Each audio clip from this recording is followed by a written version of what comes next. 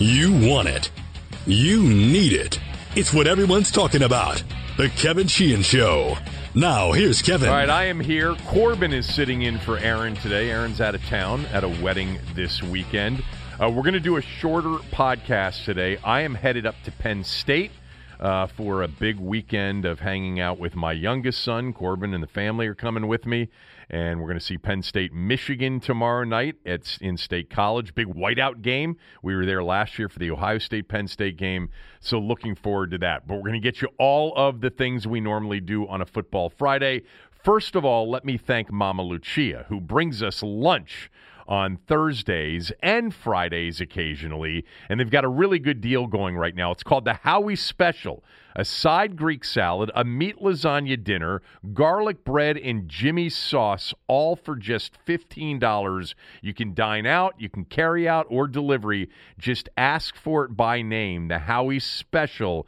It's an offer that's good until the first pitch of Game 1 of the World Series. You can find out all the information at mamaluciarestaurants.com. They brought pizza for us, so we're excited about that. All right, the big news coming off of last night was the injury to Patrick Mahomes. But before we get to that, I mean, I can't believe some of you would rip me for losing that smell test pick last night. I got threatening tweets from a few of you. That was a bit much, actually. One in particular that I got that essentially, threatened to beat my ass if they see me for giving out Denver again, as if Denver's been a big loser for you. I've given Denver out as a smell test pick 4 times this year. I'm 2-2 on the Broncos. By the way, you probably won money because I encouraged you to play Denver on the money line a few weeks back when they were 7-point underdogs against the Chargers. I gave them out as a +7 winner, and I said, I'm playing them on the money line, you should too, and they won that game outright. I mean, please, I'm hitting at 63% through the first 7 weeks of the season. Don't play them if you're going to come at me like that. As I said today on radio, you're just as capable on your own of coming up with losers. I've got 9 more smell test picks coming up a little bit later on in the show. The big news out of the game last night, which Kansas City won very easily, was the injury to Patrick Mahomes, the reigning NFL MVP. Injured in the second quarter on a quarterback sneak. He suffered a right patellar kneecap dislocation. It could be more than that. He's having an MRI today. Perhaps by the time you listen to this podcast, you'll know exactly the severity of it. Right now, according to Schefter anyway, 3 weeks minimum if it's just the dislocation.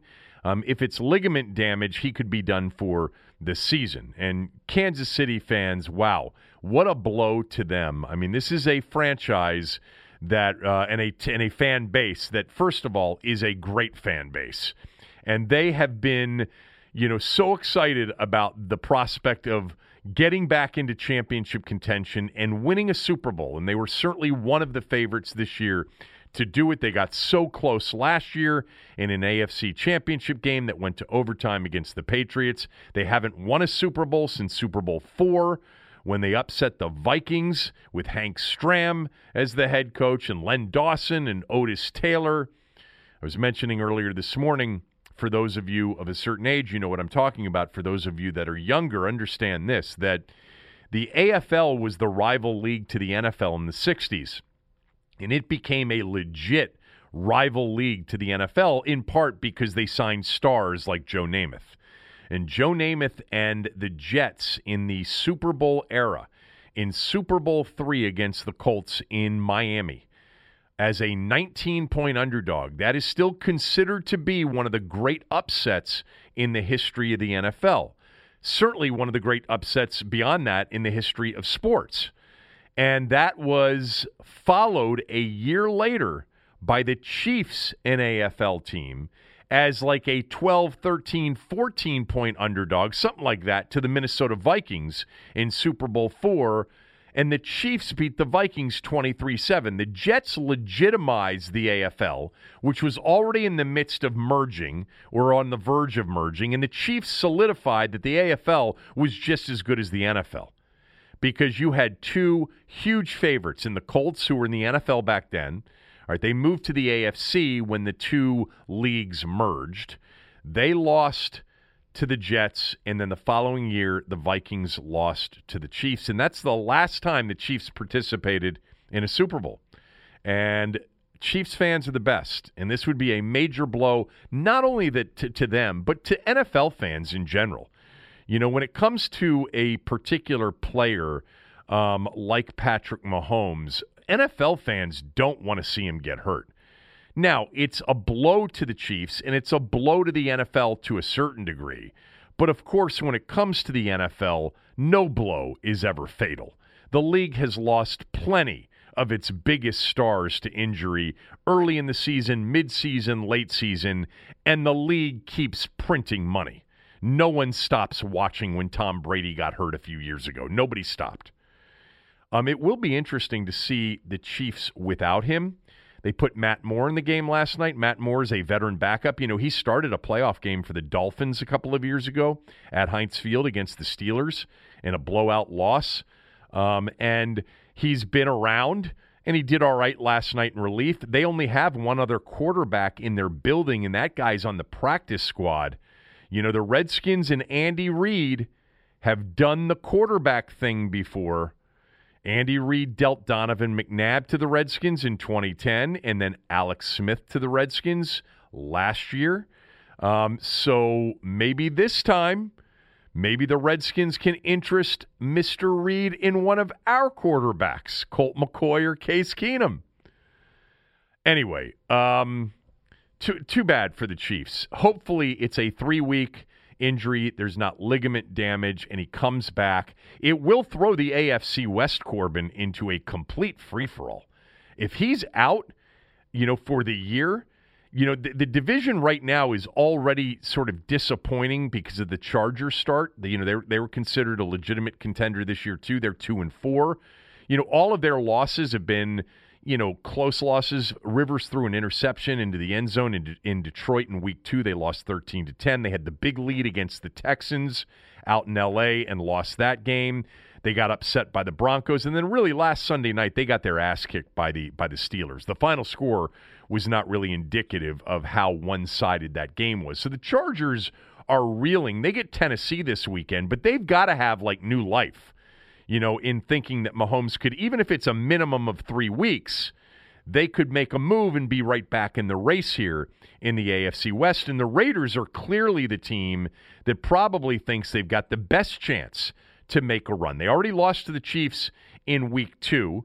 All right, they lost to the Chiefs at home in week 2, 28-10. They beat the Bears in London 2 weeks ago. They get the Packers at Lambeau on Sunday, and then the Texans next week. So it's not easy for the Raiders to sort of make a run here in the short term.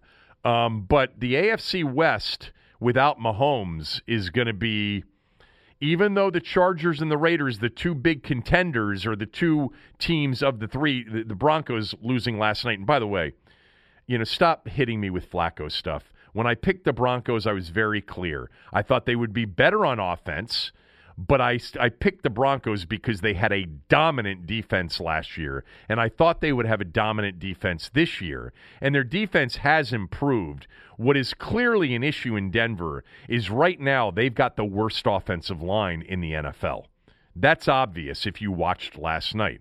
And their inability to run the football against a team that was giving up 190 yards on the ground in their last 2 games going in, their inability to run the football made it impossible.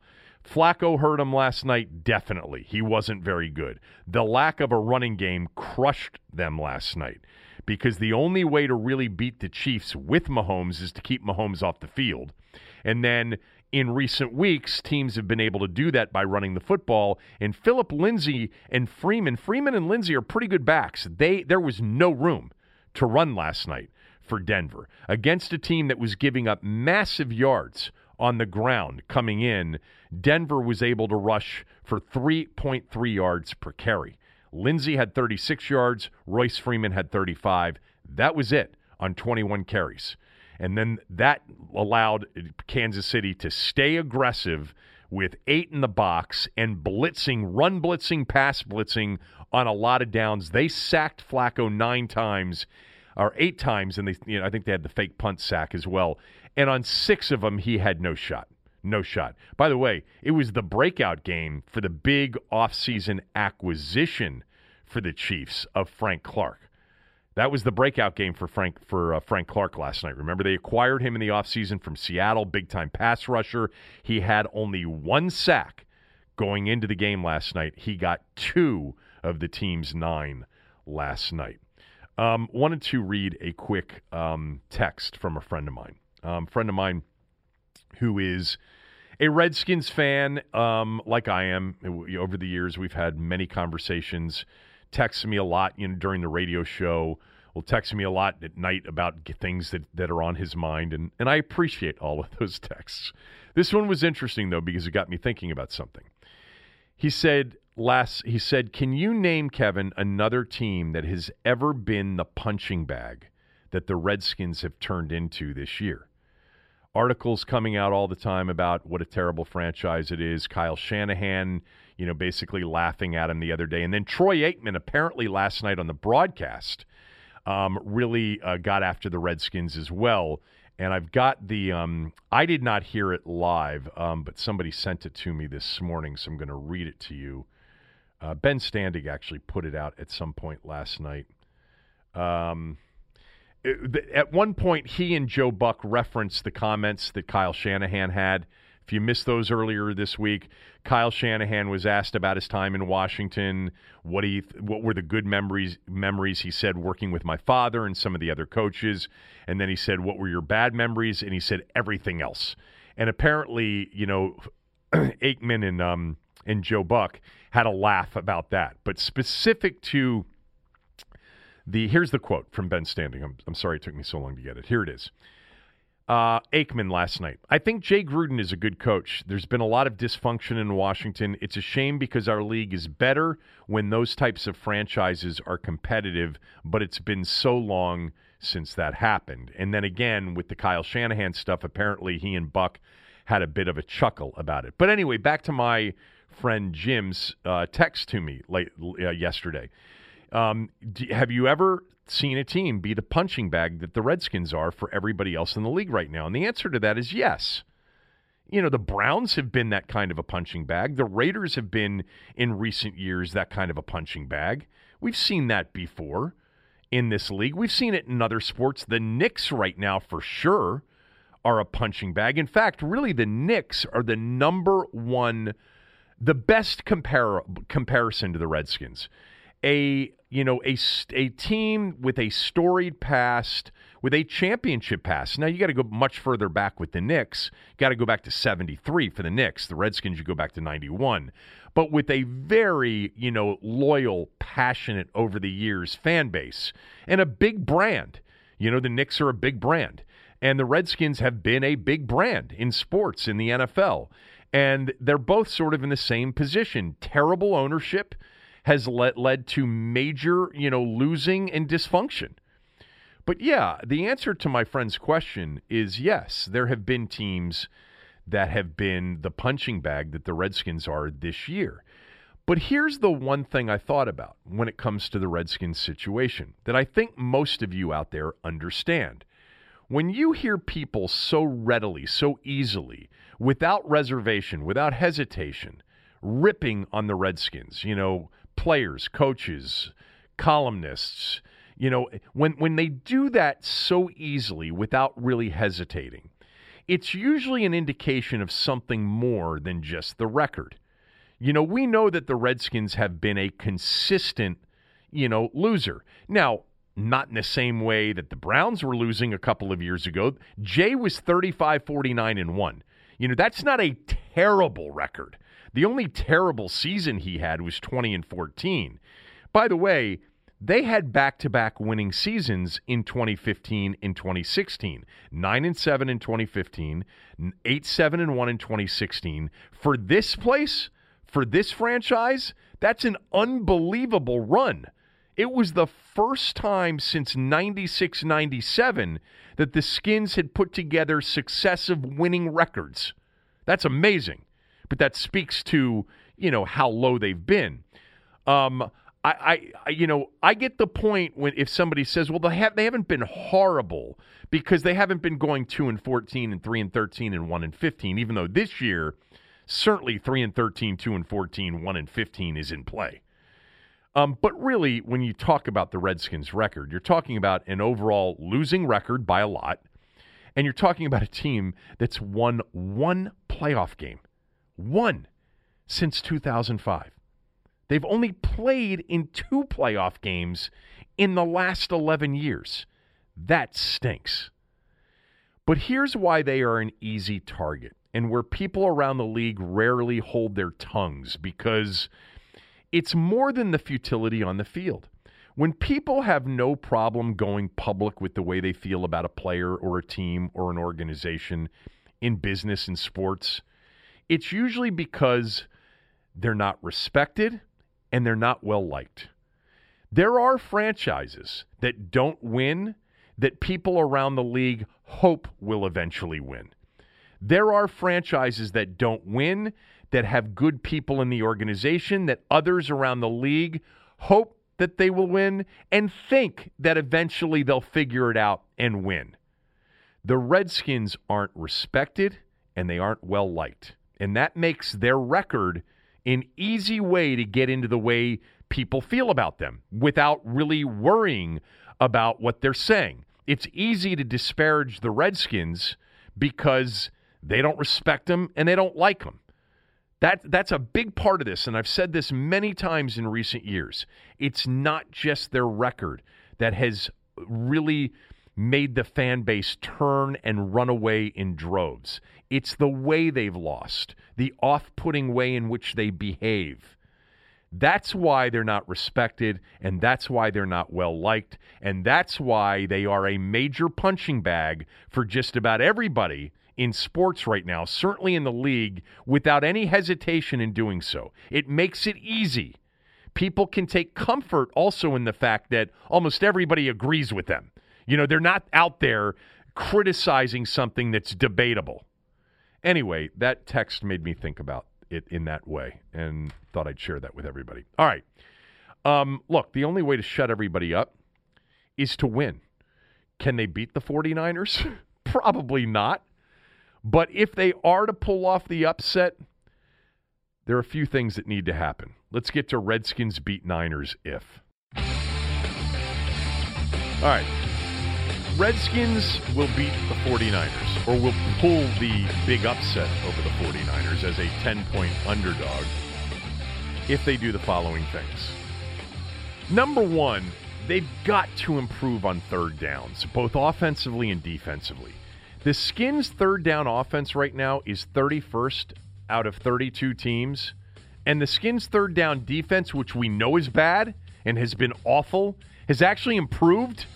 They're now to 31st in the league, up from dead last. You can't win NFL games if you can't stay on the field when you're on offense and get teams off the field when you're on defense on third down. And on Sunday, by the way, it's not going to be easy. The 49ers, listen to this. They have held their last 2 opponents, the Browns and the Rams, to 1 for 20 on third down. The 49ers are so good defensively. Both of those teams, Cleveland and Los Angeles, are better than the Redskins are offensively, and they combined to go 1 for 20 on third down in 2 games. All right, the Browns were 0 for 9, and I think the Rams were 1 for 11 on Sunday. That's unbelievable. By the way, the Browns could only hang 3 points on the Niners, and the Rams only scored 7. They have to improve on third downs. They've got to get teams off the field, and they've got to stay on the field, or they've got no chance to win games. The Redskins will beat the Niners if somehow they can run the football, because throwing it against San Francisco has been problematic, especially in the last 2 weeks. I want you to listen to some additional incredible numbers, because I gave you the 1 for 20 on third down the last 2 weeks against the Niners defense. How about this? Baker Mayfield 2 weeks ago finished with 100 yards passing. 100. Jared Goff last week for the Rams in a 4-quarter football game, threw for 78 yards. Have you ever heard of numbers like that in this day and age? Jared Goff last week was 13 of 24 for 78 yards. Baker Mayfield the week before, 8 for 22 for 100 yards.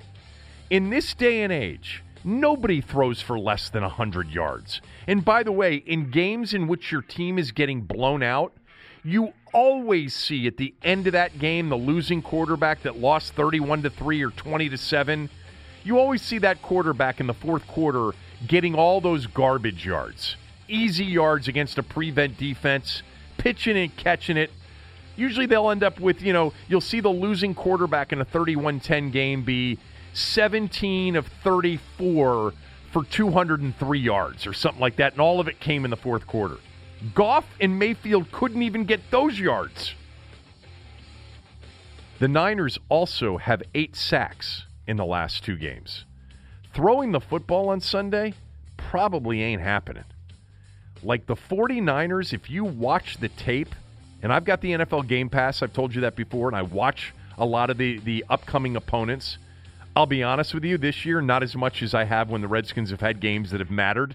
Like, it's more interesting if they've got a big game coming up, an important game coming up. But we were able to watch the 49ers on Monday night, start to finish, 2 weeks ago. They're super fast defensively. Really, really fast defensively.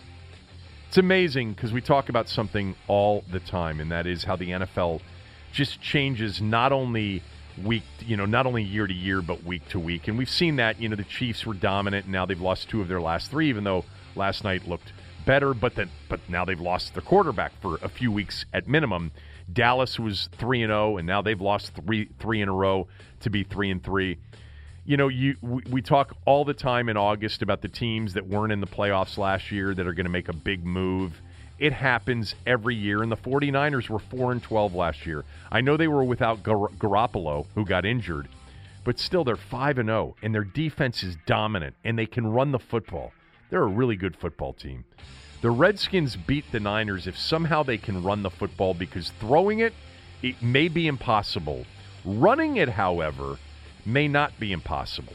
If you look recently, the 49ers have been giving up some yards on the ground. Now, they've been giving up those yards on the ground against dynamic run offenses, like what Los Angeles does, all right, what the Rams do. Lots of fly sweep action, lots of unique, sort of trickery in the and really a lot of misdirection in the run game. The Redskins don't have a lot of that in their run game. I would think that they would be using Steven Sims Jr. a little bit more on Sunday, get him out on the field. By the way, just as an aside, I'd like to see him return punts. Why do we need Trey Quinn returning punts? Let's let Sims Jr. touch the ball on punt returns. He's actually got some game-breaking ability. Anyway, the 49ers are going to be difficult to move the football against, period. But running it against them may be the Redskins' best shot. Lastly, the Redskins beat the Niners if Jimmy Garoppolo helps out. The 49ers are across the board a better football team than they've been in years, but the weakness on this team so far may be the quarterback. Garoppolo's been just okay. He's not great, and he'll give it up a few times. Already through 5 games, he's got 5 picks, right? 5 interceptions in 5 games. He's fumbled 4 times, lost 2 of them in 5 games. He's got 7 turnovers in 5 games. He's missed some big plays with inaccuracy. He's probably the weakness on this team right now. The Redskins need a few turnovers to have a chance, and Garoppolo may give them a few chances to snag some balls. He's capable of giving it up. Now, in those situations, and you see it every week in the NFL, you'll see these quarterbacks that will occasionally give you a shot with an errant throw. I used to always say about Eli Manning, especially when he played teams in the division that knew him, he's going to put 2 or 3 up for grabs. You have to catch them. If you catch them, they can be total game changers. He's going to give you a shot for 2 picks minimum. And, a lot of times what happens is defensively you get those opportunities, but a DB drops it. And it's a big difference in a game. Garoppolo's going to give the Redskins a chance on 2 or 3 balls Sunday. And if they can catch them, that means the Niners are off the field and the Redskins, who knows, maybe they're already in scoring position, even if it's a field goal attempt. Got to make those plays. Lastly, the Redskins need those breaks, those fishy officiating calls, the calls that seem to, if you listen to them, they all go against the Redskins. They've whined about the officiating since week 1. But you know those games where it's like a team has 1st and 10 from their own 35-yard line, good field position after a punt, and they get a 9-yard run on 1st down, or it's a 16-yard, play-action throw, and there's a flag, and it's a holding, and then Fox goes to the replay, and whoever the analyst says, that's not much of a hold. That's not much of a hands to the face. And you're like, yeah, we got one there. But it walks them back 10 yards, it's 1st and 20, and now they got a down and distance problem. And we know in this league, except for a few teams, like a Mahomes, it's really hard for most NFL teams to overcome 1st and 20. You need 2 or 3 of those on Sunday. You need a bomb to McLaurin where he's actually covered. It's incomplete. There was some contact, really, really minimal contact, and it gets flagged, and you get a 57-yard play out of it. You have to get those to win games where you're 10-point underdogs. That's how they'll do it. Will they do it? I don't think so. I don't see the Redskins beating the Niners. I really don't. Quick word about mybookie.ag. All of you have asked me over the years, where do I bet? I don't have a guy. I've been looking for a place to bet. I'm giving you a place that you can bet, and you can bet safely. Mybookie.ag is reliable. They've got the best lines. They give you all of the bets that you want to be able to make, straight bets, proposition bets, teasers, parlays, futures. It's all there. In-game action, etc. They've got fast payouts, and they're reliable. A lot of these shops in this business are not reliable. MyBookie.ag is. I wouldn't be telling you guys to bet with them if they weren't one of the biggest and one of the best. If you go to MyBookie.ag today, you can use my promo code KevinDC. That's KEVINDC, and they will double your first deposit. Again, go to mybookie.ag today. You play, you win, you get paid. Enter my promo code, KevinDC. All right, we're going to get to the smell test here coming up shortly, and we'll do some more NFL quick picks as well. A couple of things to get to. Number one, I talked yesterday or the day before, where I predicted, what the television ratings would be for the World Series here, that I think it had massive upside, and I do. And part of the reason I feel this way, and I wanted to emphasize this, I mentioned it yesterday in my conversation with Tommy, but if the Yankees were the opponent, it had a chance to do massive numbers here locally because of all the New Yorkers that live here, first of all. So you're going to have that. Plus, it's the Yankees as the opponent. I don't think that the numbers have the same upside if they play the Astros, which it looks like they're going to do now. As a quick aside, if you're a Nats fan, you really want to see the Yankees win a game or two, obviously to force a seventh and deciding game, but you really want them to win tonight. You don't want the Astros to have basically most near full rest before Tuesday to get their pitching staff and their pitching rotation healthy and rested as well. But the Eric on Twitter, who is really good at following all this stuff, had a bunch of numbers that I thought were interesting. He said Game 1 of the 2018 World Series in Boston got a 35 rating. In L.A., it got a 24.8. And, he made the point that Washington's a lot closer to L.A. than to Boston as far as the sports town goes.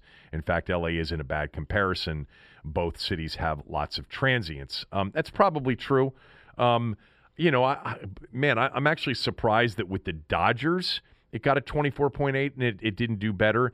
But I think that games 1 and 2, as I mentioned, are TV ratings in the mid-20s, which, by the way, would be phenomenal in this town to see somebody other than the Redskins get a local television rating in the mid-20s. The Caps, as I mentioned, did a 25-plus for their Stanley Cup Game 5 closeout of Las Vegas in 2018. But that was pretty much double any number they had ever done before. Like the Game 7 against Tampa did a 12.6. The Nats' biggest rating locally was a 16.7 against the Cardinals in 2012 in a fifth and deciding game. So I do think games 1 and 2 will be into the mid-20s. I do think that makes a lot of sense here. I just think that if you get to a Game 6 or Game 7, it will be such a massive event in this town, and it's not really competing with anything big because right now the NFL season isn't that big of a deal here anyway, and I think it has a chance to do something in the 30s. I do. Wanted to mention real quickly the Bradley Beal deal in a little bit more detail than we discussed it yesterday, because I two things on this. One, I think it really is something that Bradley Beal should be congratulated for and appreciated for. He was very critical of Kevin Durant when Durant left Oklahoma City and went to Golden State. So it would have been a little bit hypocritical if Beal took off for somewhere else. The situations are a little bit different. This is not a competitive situation in Washington. Oklahoma City was. They had been to the NBA Finals. So if Beal did leave, I don't think anybody would blame him if he decided to get to free agency. But I love it when an athlete essentially says, I love it here. I love Washington. We talked about this the last couple of days, with Howie Kendrick saying how much he loves this city. This is my hometown, so I am obviously not biased I'm not objective, when it comes to this. I am biased. I love this city, and it's a much better city than it's ever been. And I hate the fact that NBA free agents don't seem to want to come here. So it's pleasing that a guy like Bradley Beal, who's not an elite star, he's a really good player that would have commanded a massive deal on the open market. I love it that he wants to stay here, and it makes me happy that he wants to stay here. And I appreciate that he wants to stay here, and I think that he deserves a lot of credit for staying here.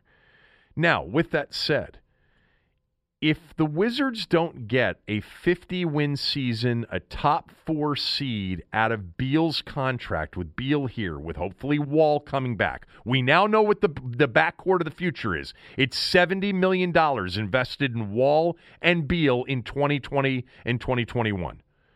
All right, that's it. We've seen this before. We know what they are. We know what their limitations are. We don't even know what Wall's going to look like when he comes back. But this deal for the Wizards needs to produce a 50-win season and a deep into the postseason run, not once, but at least twice before the end of this deal. It's not going to happen this year. We know that. Could it happen in 2020, 2021? Well, Wall will be back for that year, and they'll have guys like Mahinmi off contract. His deal's done after this year. They're going to have a chance to go out and get something else potentially, but they're really going to need Rui Hachimura, their first-round pick from last year, and a guy like Troy Brown Jr., who they picked in the first round, to really make major steps forward here over the next 2 years. I'm a big Mo Wagner fan. I think he can play. They acquired him, remember, from the Lakers in a trade this summer. I think Wagner can play. Who's going to be around Beal and Wall? What's the team look like? Where is the team that's going to win 50 games? That's what's next for Tommy Shepard and for Ted Leonsis. I understand there's a lot of backslapping over getting Beal to sign an extension, but if they don't back this up with 50-win seasons and deep into the postseason contention, then this was the wrong move. They should have started over from scratch, because Beal is not elite. He's not the guy that's going to make the difference between 50 wins and 30 wins. He's a great second piece. He's a very good NBA scorer. He'd really be perfect as the third piece, but he is a solid second piece. Don't get me wrong. but you're not going to contend with Bradley Beal as your number one guy. And I'm really happy that he is getting paid and that he wants to stay here. I appreciate all that. For the team, it's a lot of money. It's a massive commitment, and it has to pay off in the standings and in the postseason for it to be worth it. I'm skeptical that it will. All right, let's get to the smell test. Kevin looks where the John Q. public is putting their cash and does the opposite. It's time for the smell test. All right, Denver didn't work last night, but scared money don't make money. Got to stay in it, brother. Stay in the fight. Hashtag stay in the fight. Go Nats. Smell test was 8-9 last week, first losing week since week 1, I think. After the Denver debacle last night, 49-30-1 overall on the season.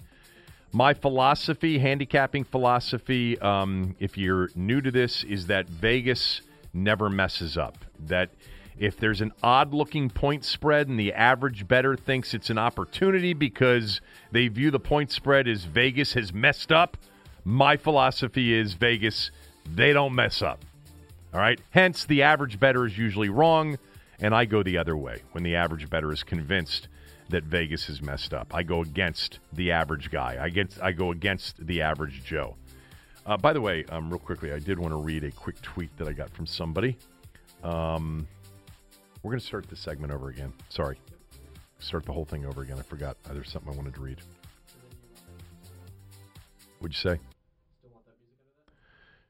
Yeah. Under the tweet and everything? Yeah. You're just going to do the intro to the smell test and start this segment all over again. I'm ready.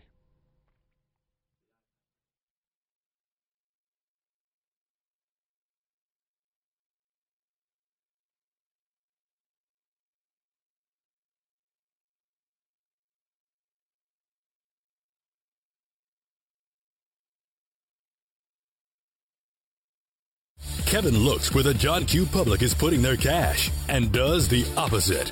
It's time for the smell test. All right. Already mentioned all of the criticism I took on Twitter last night for the Denver pick. Yeah, I gave out the Broncos plus the 3, and it didn't work out. Sorry about that. I'm only 49-30-1 now overall on the season.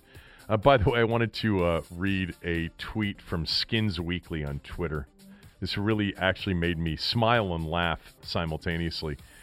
He tweeted to me, Kevin, my dad was a professional sports handicapper in the 80s and 90s and made hundreds of thousands of dollars using pretty much your system. He'd always laugh when a customer would call after a loss, screaming and ranting. He used to ask if it was their first bet. And then he continued, I'll just point out that you are giving these picks at 63% away. He's implying that I'm not charging for them. No, I'm not charging for them. He said, growing up with what my dad did, he always said, never think you can actually win at this.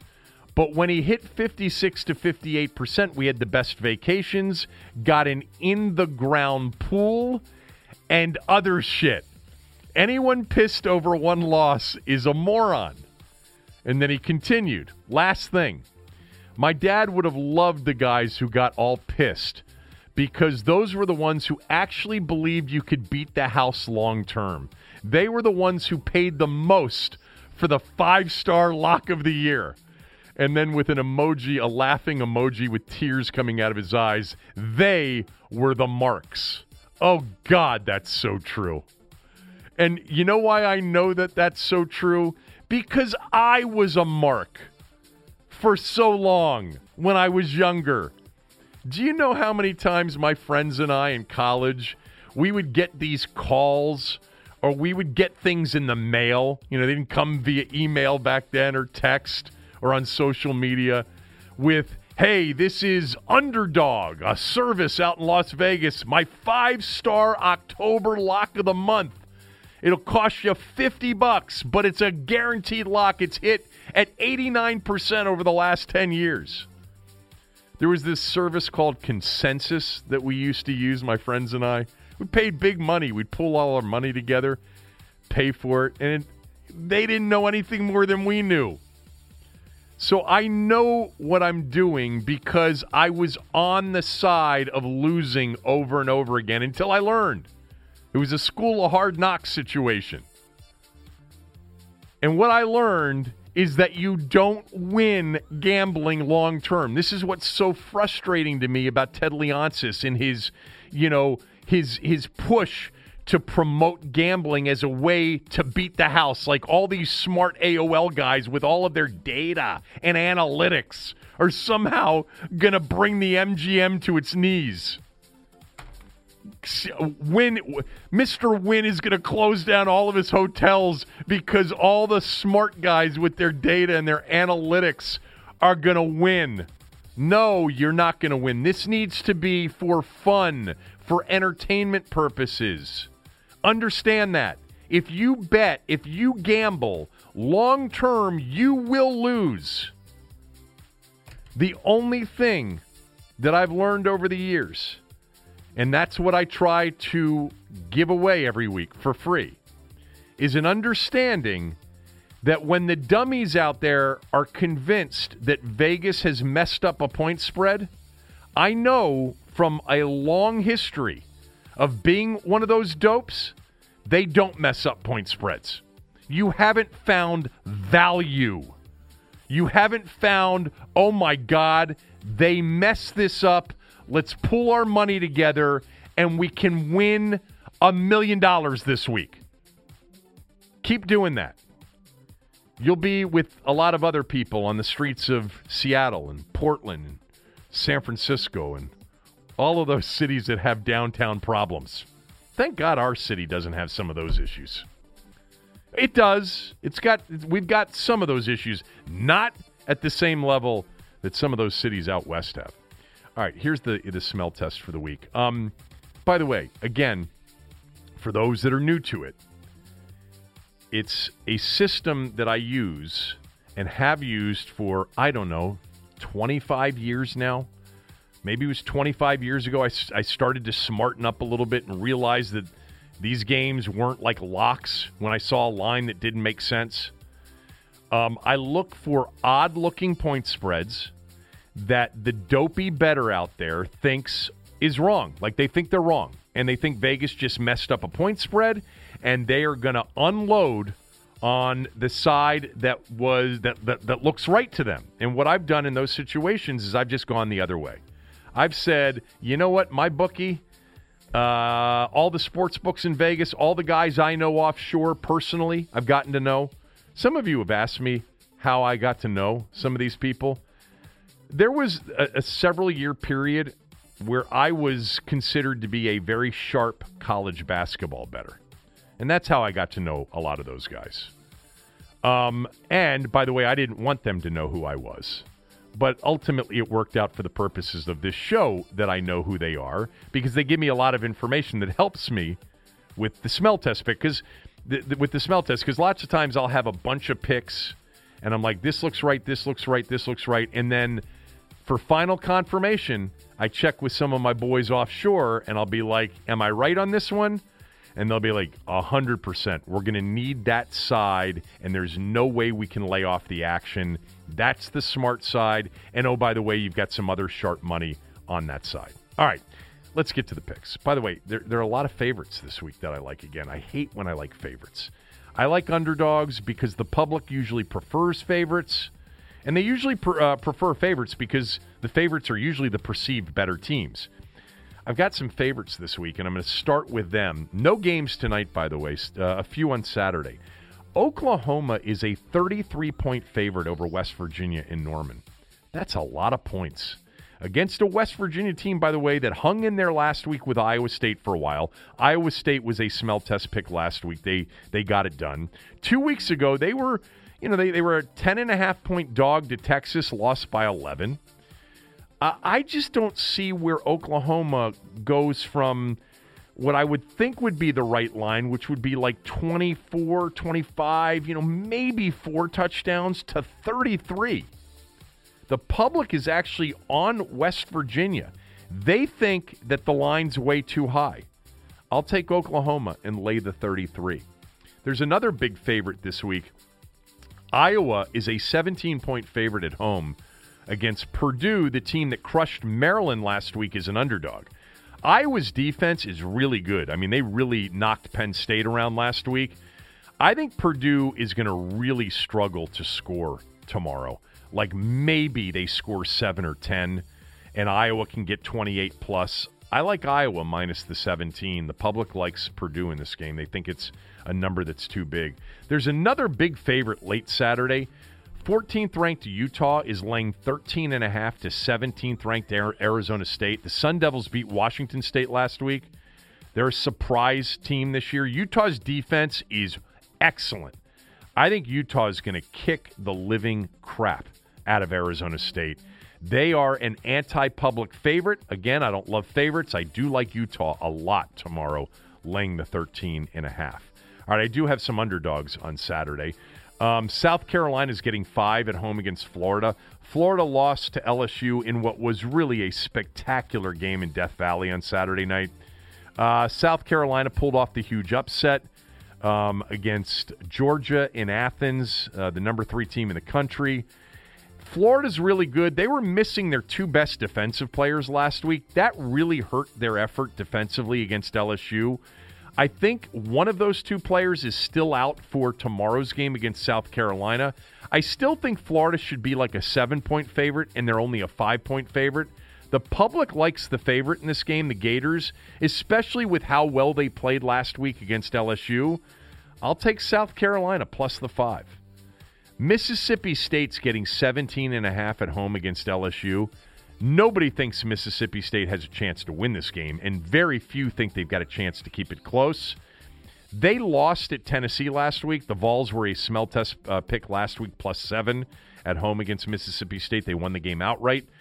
LSU's coming off that emotional win last Saturday night in Death Valley over Florida. It was a really impressive win. They've been rolling along. It won't surprise me if they're not up for this game and they win it like 38-24. Something like that. I'll take Mississippi State in the 17.5. One more game on Saturday. You know, the University of Washington was one of those teams that some people had in the playoff before the season started. They were a Pac-12 favorite. They've lost twice already in the Pac-12. They lost to Cal, they lost to Stanford, and Oregon's been rolling along since their season-opening loss to Auburn. I'm not sure why Oregon is only a 3-point favorite in Seattle on Saturday. The public's on Oregon. I'll take the Huskies plus the 3 in that one. Let's go to Sunday, where Buffalo is laying 17 to Miami. Buffalo is a 17-point favorite. Let that sink in. Now, they haven't been a 17-point favorite since the Jim Kelly, Thurman Thomas, Andre Reed days. No chance, right? It's been since the mid to late 90s since Buffalo's been maybe even a double-digit favorite against anybody, let alone a 17-point favorite. By the way, consider this. Buffalo's a 17-point favorite over Miami off of Miami's most impressive game of the year, nearly beating the Redskins last week. The Redskins opened up as a 3.5-point favorite over Miami. Now, they closed at like 5.5, but still, that tells you what Vegas thinks of the Redskins.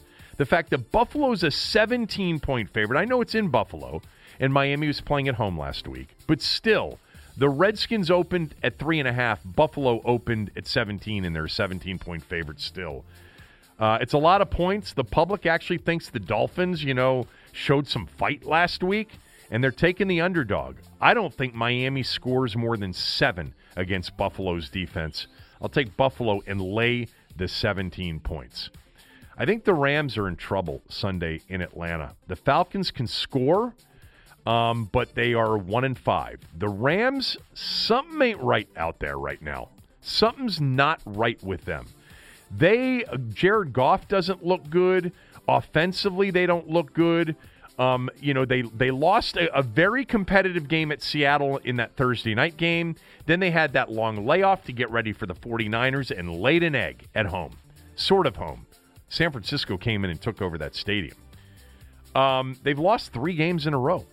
They've lost 3 in a row in this season so far, and they've got the Falcons on the road. West Coast going East Coast. in the past has been an issue, not this year. I like Atlanta and Atlanta's ability to score. I'm going to take the Falcons plus the 3. The public believes the Rams will bounce back with an impressive win on Sunday. There are some similarities, by the way, between the Rams and the Broncos last night. The Rams and the Chiefs, I'm sorry. The Chiefs laying 3 on the road to Denver, having lost, a couple of games, and everybody thinking, oh, they're too good to lose again. They're going to win. They're going to bounce back. And it didn't work out for me last night taking Denver. So keep that in mind. I don't think the Rams are nearly as good as the Chiefs, and something's not right there. And Atlanta, by the way, is much more capable offensively than Denver was last night. Lastly, I like the Bears laying 3 at home against the Saints. The Saints are really good on defense, and they have really survived no Drew Brees. Teddy Bridgewater's been fine, but it's really been their defense and special teams more than anything else. I think the Bears are really good on defense, too. And I think that they're a good team, and they'll be a good team at home on Sunday. They've had the bye week coming off that devastating loss in London to the Raiders, a game where they rallied back, took the lead, and then lost the lead in the game at the end. The public likes the Saints this week, catching a short number. I'm surprised at that. But there's some sharp money on the Bears, and that's where my money will be on Sunday. I like Chicago minus the 3. I do have a couple of leans, just FYI. I actually would lean Redskins. I didn't give them out, but nobody's playing the Redskins. I'm surprised the number's not up to 11 or 12 at this point. The number's actually been fluctuating between 9.5 and 10. If you told me I had to play the Redskin game, I would actually take the points and play the Redskins. I also would lean Bengals and Cowboys on Sunday, and maybe even the Cardinals a little bit, but those are not official plays. The official plays are this weekend smell test. Oklahoma minus 33, Iowa minus 17, Utah minus 13.5, South Carolina plus 5, Mississippi State plus 17.5, and Washington, the University of Washington, plus 3. Then I like on Sunday the Bills minus 17, the Falcons plus 3, and the Bears minus 3. This is for entertainment purposes primarily for some of you. For those of you that can't take the ups and downs of losing money, winning money, losing money, don't wager. If you can't do it in moderation and have fun with it, don't do it. That's the best advice you'll ever get. Much better advice than the actual games I gave you, which pretty much are coin flips. Although this year it's been more than a coin flip. It's been hitting at about 62.5%, 63% so far. All right, we'll get to some NFL talk, Friday football quick picks, some of the other leans in the NFL, some of the games that I'm interested in watching this weekend. But did want to mention that we have an app now. So if you're interested in downloading our app, it'll include my Twitter information, my tweets, our Facebook stuff, and it's just another easy way to listen to the show. So the app's available on the in the App Store on your iPhone, and certainly if you got an Android, it's available in the Google Store as well. So download our app, and also let me know what you think of it. That would be helpful. If you like it, review it, rate it, give it 5 stars. That'll help us a lot. But just wanted to let you know that there's another way to listen to the show, and it is with our new app. So we're excited about that as well. All right, let's get to some Friday football quick picks to end the show. Everything you need to know for your football weekend. It's Friday Football Quick Picks. All right, the teams, the best games of the weekend. Let me start with that. Saturday, there's really one massive game. It's Michigan at Penn State, the game I will be at on Saturday night. And looking forward to it. Penn State's undefeated. They're ranked 7th in the country. Their quarterback Clifford, starting this year for the first time, has played better than most people thought he would play. They've got a good defense, and then there's the Michigan story and the Michigan part of this. Michigan with Jim Harbaugh, seem to be in a season, and maybe a season that will end the Harbaugh era in Michigan, in Ann Arbor. But then again, they still have an opportunity to turn it around because they have Penn State, Notre Dame, Michigan State, and Ohio State still left on their schedule. So they can turn it around. They have talent. I think they really struggle, though, offensively and schematically. They got out last week to a 28-0 lead at Illinois, and then Illinois scored 25 unanswered, and they couldn't do anything offensively with the ball after that. They're having a difficult time throwing the football. Shea Patterson is not what they had hoped he would be last year when he transferred into Michigan. Penn State's a big favorite. I like them tomorrow night. I've mentioned this before, that the number one place for me, college football-wise, is Death Valley. Best place I've ever been to see a college football game. Penn State's really good, though. State College is really, really good. We were there last year for the Ohio State game, and tomorrow night is the biggest home game of the year for Penn State. It's a great atmosphere. It'll be a great environment, and Penn State's got a chance. They got a chance to get it to 7-0, and then they've got Michigan State on the road, Minnesota on the road. Minnesota's ranked and undefeated, and they do have Ohio State on the road in late November. This is their last big home game. They got 3 tough road games still left to go. They got some talent, though, on that roster. Noah Cain really has turned into a good back, and KJ Hamler, man, one of the best wide receivers in the country. Speed, elusive, vision, impossible to catch. I mean, he's a guy that you can't touch in a phone booth. He is that quick and that elusive. Looking forward to seeing Penn State tomorrow night against Michigan in State College. The other games of the weekend that are really good games are really in the NFL. You start with all of the NFC North teams. The Packers have a big game at 5-1 at home against the Raiders. By the way, the Packers did not deserve to win that game on Monday night. There were 2 terrible penalties that went against Detroit. Detroit also settled for 5 field goals, which was unfortunate. It was a losable game for Green Bay. They are home as a 5-1 team against the Raiders now, who are going to be all excited about the opportunity potentially in the AFC West without Mahomes. Then you've got Vikings at Lions. And the Vikings, all of a sudden, since basically the pressure from Thielen and Diggs to change the play calling and change the offensive philosophy, now they've busted out in 2 weeks with a lethal air game. But consider that they played the Giants and the Eagles were banged up in their secondary. Detroit's really good defensively. That's a tough game for Minnesota. They're a 2-point favorite in Detroit. And then the Bears hosting the Saints. That NFC North right now, to me, top to bottom, is the best division in football. You don't have one team that isn't, a legitimate right now playoff contender in the NFC. Now, the NFC West is pretty good, too, because Arizona is obviously better than we thought after the first couple of weeks.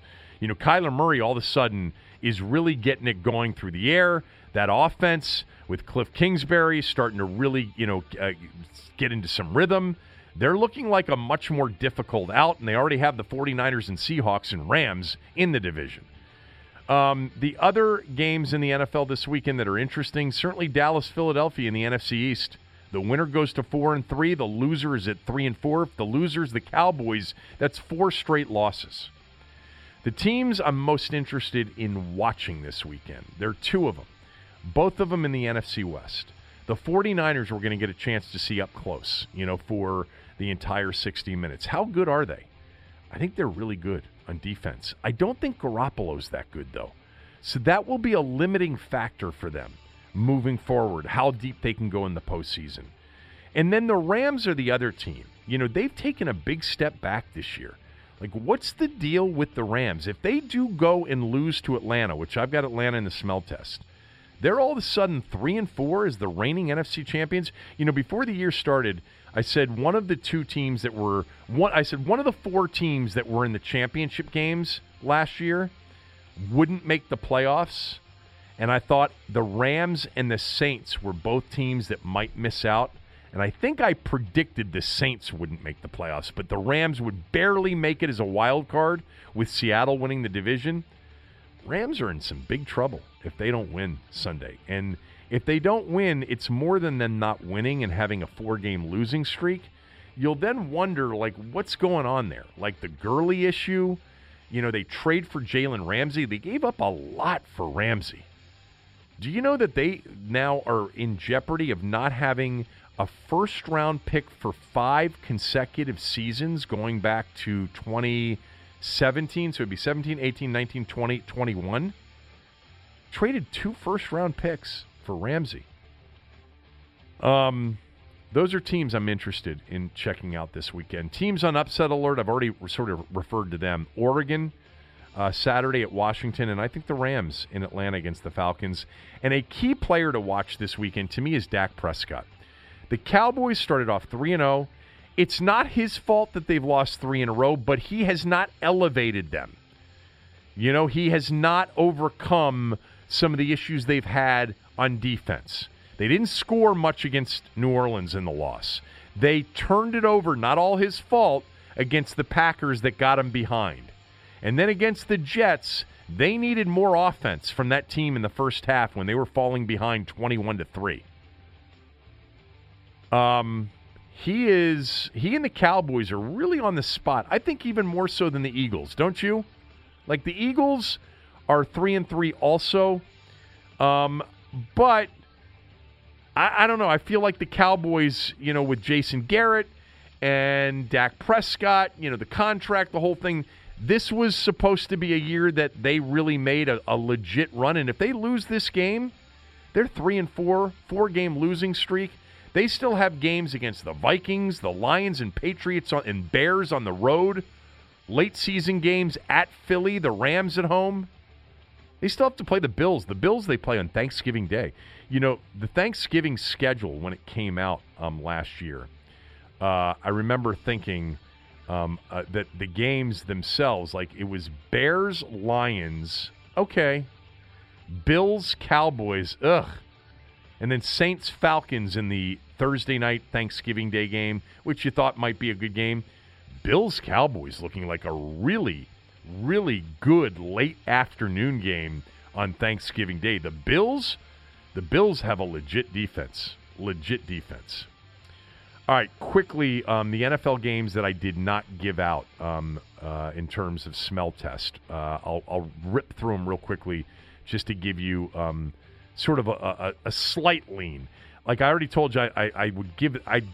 I personally may play the Bengals +4, like them a little bit.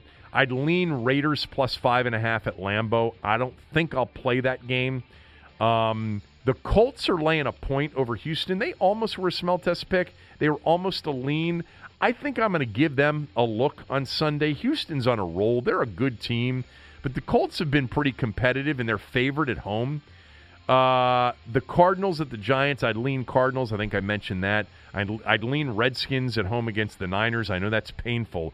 Boy, that Vikings-Lions game is a big game in the NFC North. By the way, the Redskins and Vikings play next Thursday. That's the Thursday night game. Redskins at Vikings. Kirk Cousins against the Skins.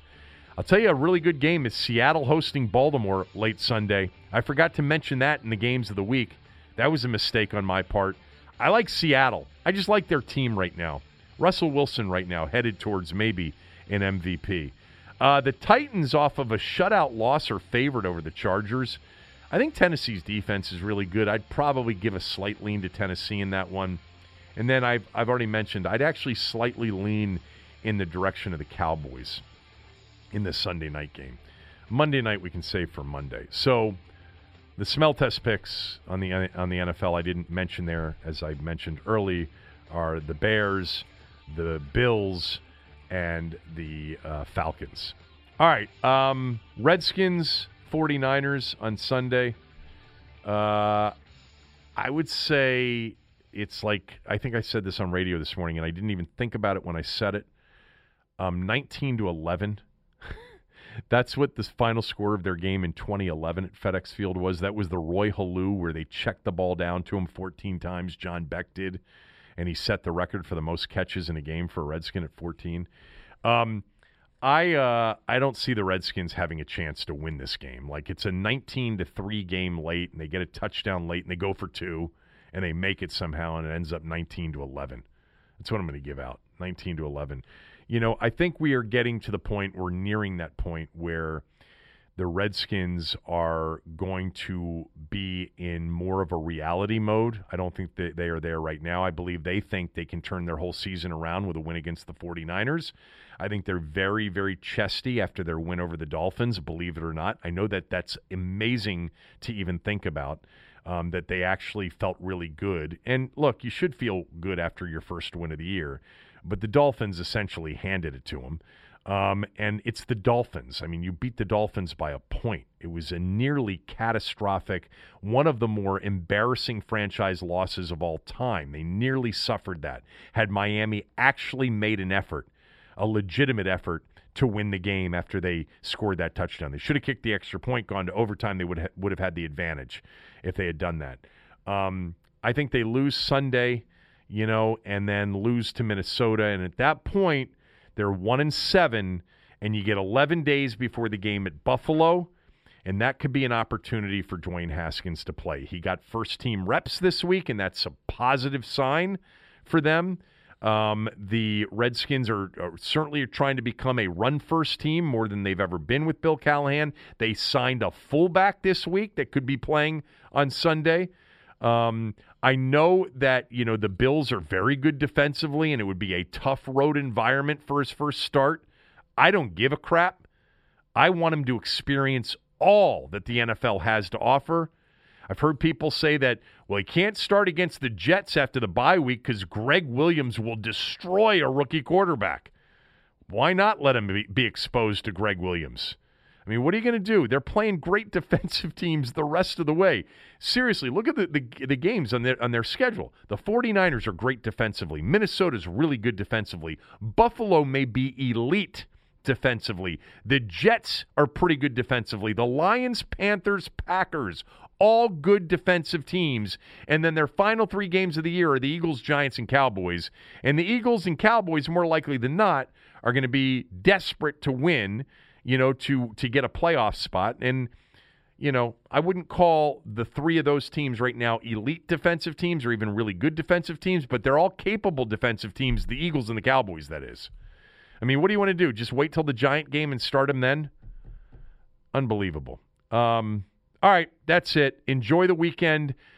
Cooley was going to join us today, couldn't, so we'll get to him early next week. Have a great weekend. Back on Monday.